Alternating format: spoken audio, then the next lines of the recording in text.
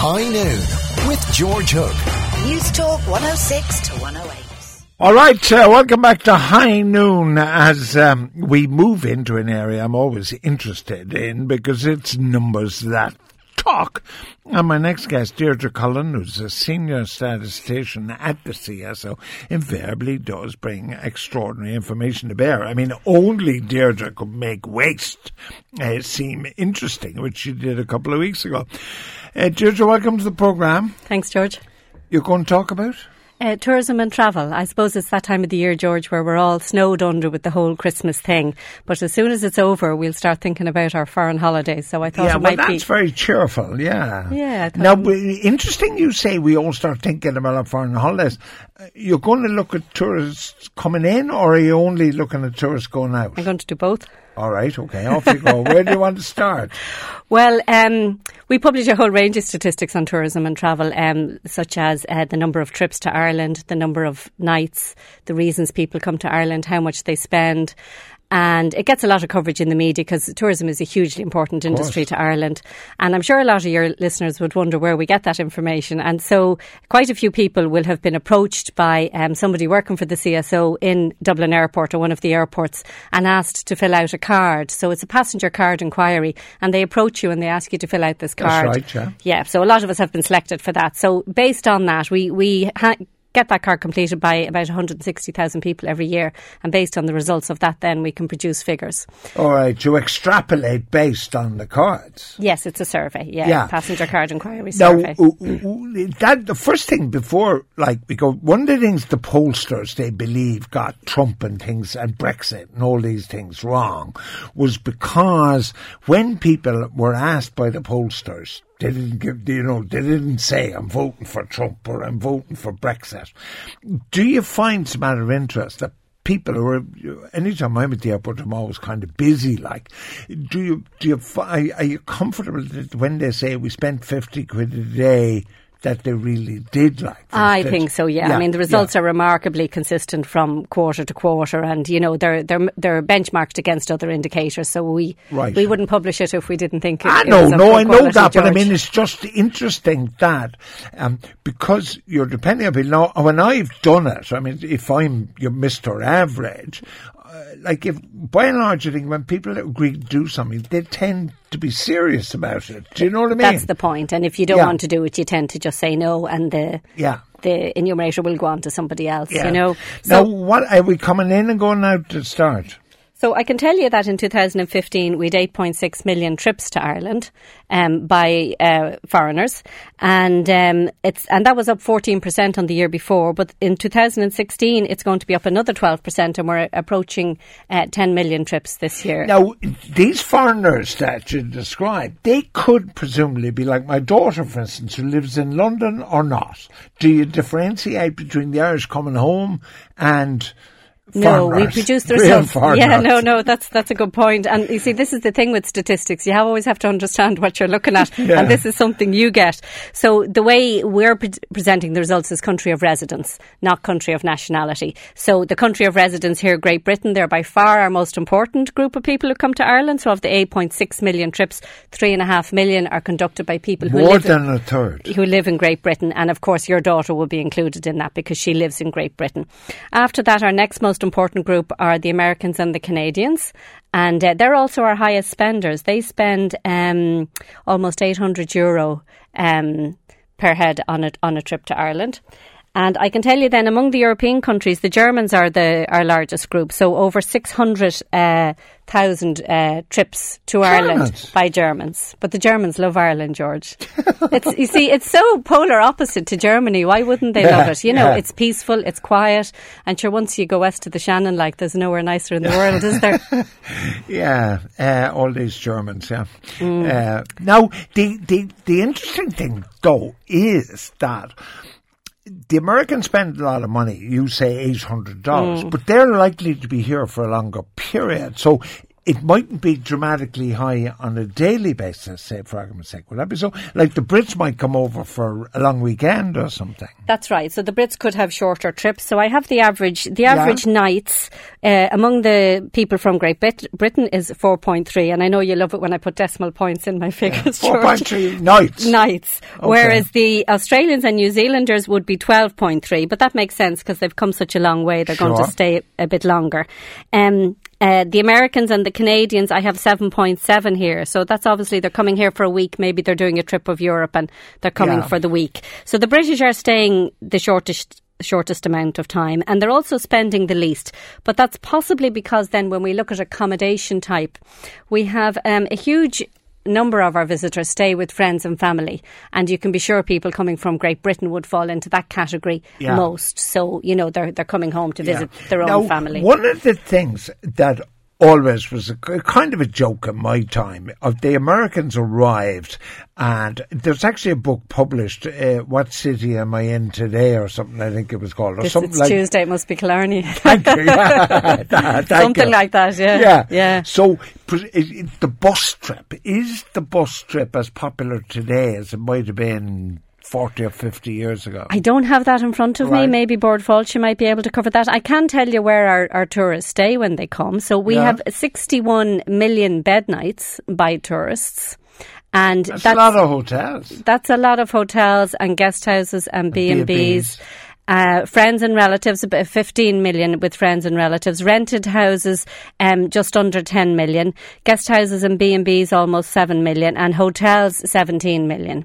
And then, of course, that waxes and wanes over the year. So in Q1, 10 million. And then by Q3, which is the most important quarter, 22 million bed nights. That's by July, trips August, to Ireland. September. I did a quick calculation. Right. So that's 250,000 foreigners, if you like, in Ireland per night during those three and the interesting thing about this, at the beginning you said you're looking at 2015 up 14 or 15% on the previous year. Yeah. And now you're projecting up 12% in 2016. It's going to for hit the 10 economy, million. This is dramatic. It's dramatic stuff. So the people who are coming here for various reasons, not just for holidays. So some of it is work, some of it is study. Shopping is one reason to visit friends.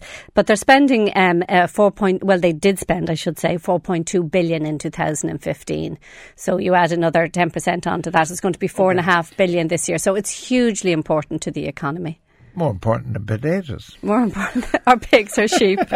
No, but listen to me. Deirdre Cullen is Chief Statistician at CSO. All this information available on cso.ie. But here's one for you, Deirdre. Can we start going out now? Sure. Right? Now, where do you want to go? Well, there was a fella called Joe Walsh, right? And he was the first person, he made a business, Joe Walsh Tours, to take people to Spain. And we only went to Spain. Like, we didn't go anywhere else. But we did go to Lourdes, you see. So Aer Lingus only flew to Lourdes and, like, Barcelona, so we've obviously... we've gone beyond Spain now, have we? I think we all know that, our appetite and our capacity and our capability of going abroad now is utterly changed, George, from the Joe Walsh Tours days. Like, even if you look back 15 years and the queues outside budget travel, do you remember that on Bagot Street to catch the discount holidays immediately after Christmas for £199, I think it was, for 2 weeks in Greece? Those days are gone too, because the internet has changed everything. Well, now, are you see... Like, as an Irish person, you and I as patriots, we want people coming in, not leaving, obviously. And the staycation as well. Yeah. So, do you try and find out where they're going?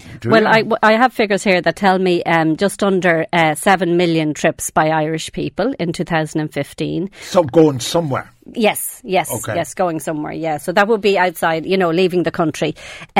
The most popular reason, of course, is for holiday, 4.2 million. And then to visit friends and relatives, 1.6 million trips. And then I can have a look at how much we spend when we leave Ireland. So we're getting 4.2 billion from foreigners coming here on holidays, but we're spending 5.8. So we're spending a lot of money. We're in negative equity We're in negative tourism. equity. Are you serious? Well, we spend on average €850 when we go abroad. But then people come in here, though, spend €850 when they come here. So 800, Yeah. no, but it was the figure you kind of quoted. €800 would kind of be most people's idea what they spend on holiday. Yeah, it would be, wouldn't it? Well, if you got a holiday for €800 all in, that'd be your spend now.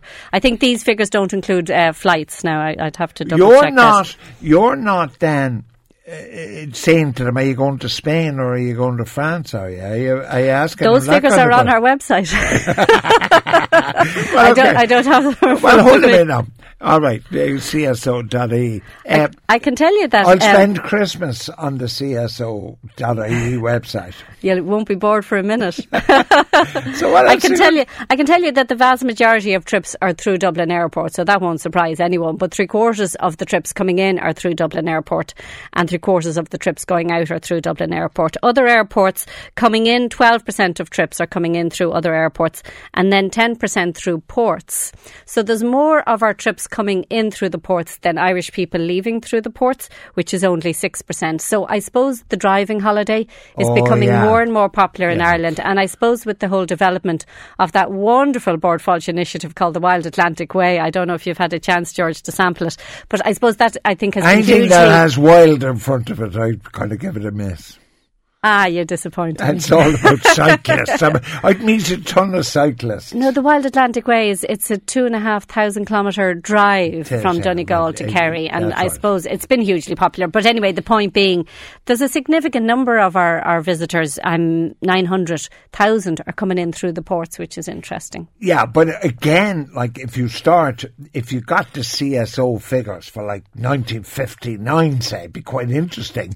They'd all be coming through the ports. Like 90% of people would be coming through the ports. Dublin Airport would be a small little place. That's right. Called Collinstown. Beautiful Art Deco building there out in North County Dublin. Yeah, called Collinstown. That's you right. know what I mean? Yeah. So that variation, I'm staggered though that we spend more going abroad than we do. But you can see why in times of stress, governments of all countries kind of make an appeal to people's patriotism to stay at home, don't they? Because they realise how much money is spent on foreign holidays. And, somebody coined that phrase a couple of years ago, staycation, and encouraging people to holiday at home. And, as airports, when that whole foreign travel gets more and more stressful, it does become more and more attractive, doesn't it? I mean, I personally love holidaying in Ireland, and to me, the west of Ireland is one of the best places to be. So, I just hate sort of born again west of Ireland people like you who think Ireland is only west of the Shannon, and you kind of ignore half the country. That's not true. I spent 18 years holidaying in Wexford as well, so hold on a minute now. No, but here's the point. I won't be tarred with that brush. All right, here's a very important thing though, that people going abroad, I don't know whether it's still the case, but in my case, my generation, the only reason to go abroad was to come back burned to a crisp. Like, it had nothing to do with anything else. Burned to a crisp was basically all you did. Yeah. Irish people now are probably less interested in that because of better information on cancer and all this sort of thing. But the interesting thing is that global warming could be a great bonus to your beloved west of the Shannon, where it rains all the time. It could be sunny with vineyards and everything west of the Shannon. Who knows what the future holds, George? I wouldn't like to speculate. It could go the other way too, couldn't it? If the Gulf Stream switches itself off and we end up with this climate of Greenland or something like that. So who knows? But certainly, the two-week package holiday is still popular. Like Ireland, when the sun shines, is fabulous, but it's very unpredictable. And so if you need your sun and your vitamin D, you are going to go abroad. But are you seeing people, do you see how many people are, because you mentioned internet again now, right? Do you know how many people are still going on the conventional 2-week package holiday, paid, in the old way of 800 quid or whatever it was? And then people are much more...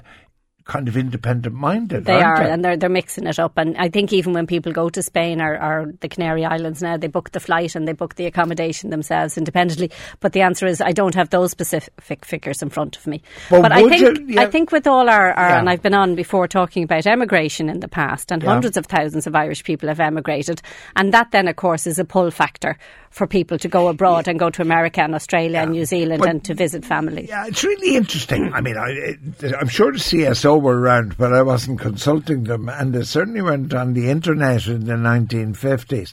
But a huge, I think it'd be really interesting if you analysed inward travel like 50 years ago. It would have been all Irish people. Do you know, like there were either Americans who were half Irish, or there was huge numbers of Irish people in Britain who were coming home. That's right, yeah. And of course the Americans have always come back to the old sod and so it's changed utterly. None of us can kind of walk through the centre of Dublin now, only it's all foreign accents and it's all huge numbers of tourism. But I think the tourism product in Ireland is great now, and I think it's really come on. You know, the whole restaurants, cafe culture, we have an awful lot to give. I mean, we put ice now in water in Ireland. Did you know this? This is a new development. No, but that's true. Well, the Americans used to arrive and they used to go bananas because there be no ice in the water. Like it was gas. Like we've learned, this is very important. I think what we have learned is that this is a product and we've made it into a product. That's what we've learned. That's right. And we used to do that. So, you know, before you'd holiday in Ireland and you'd go somewhere and you had your mountains and your sea and your lakes, but you had no product, you know, whereas you go to a country like Switzerland or Australia. Amazed me when I first went there. They package everything. You know, they'll take $20 off you to put you in a Jeep to drive you down a road and call it an adventure or an experience or something. So for sure we're getting better at packaging it, but of course we never want to over package it either. And aren't we winning awards? Didn't we win awards with Condé Nast Traveller there last week? Best hotel in the world in Ballyfin. And Donegal is the best place in the world to go to. I was at a Jackson Browne concert years ago, and Who's he said, Jackson Browne? "Congratulations for being nominated the best place in the world to live." He said, "What's that like? And for those of you who don't like it, now you're thinking there's nowhere else better than this." So I suppose it can be a bit like that when you were a great concert goer before you became a statistician. Oh, I still am. I still am. Now, is there one figure there that just jumps out that we don't know about? No. Not surprised there at all. It's all good old traditional stuff. I've given it all to you. I've given it all to you. I've given it to you. Full shot, have you? Yeah, but anyway, we need to be nice to our British visitors because they're by far our most important group. But we're nice to everybody. All right. Well, earlier on today, I had the top 10 best-selling books in Dubray. In number 11 spot was CSO.ie, which is a must for reading on Christmas morning, all compiled by Deirdre Cullen, Chief Statistician at the CSO.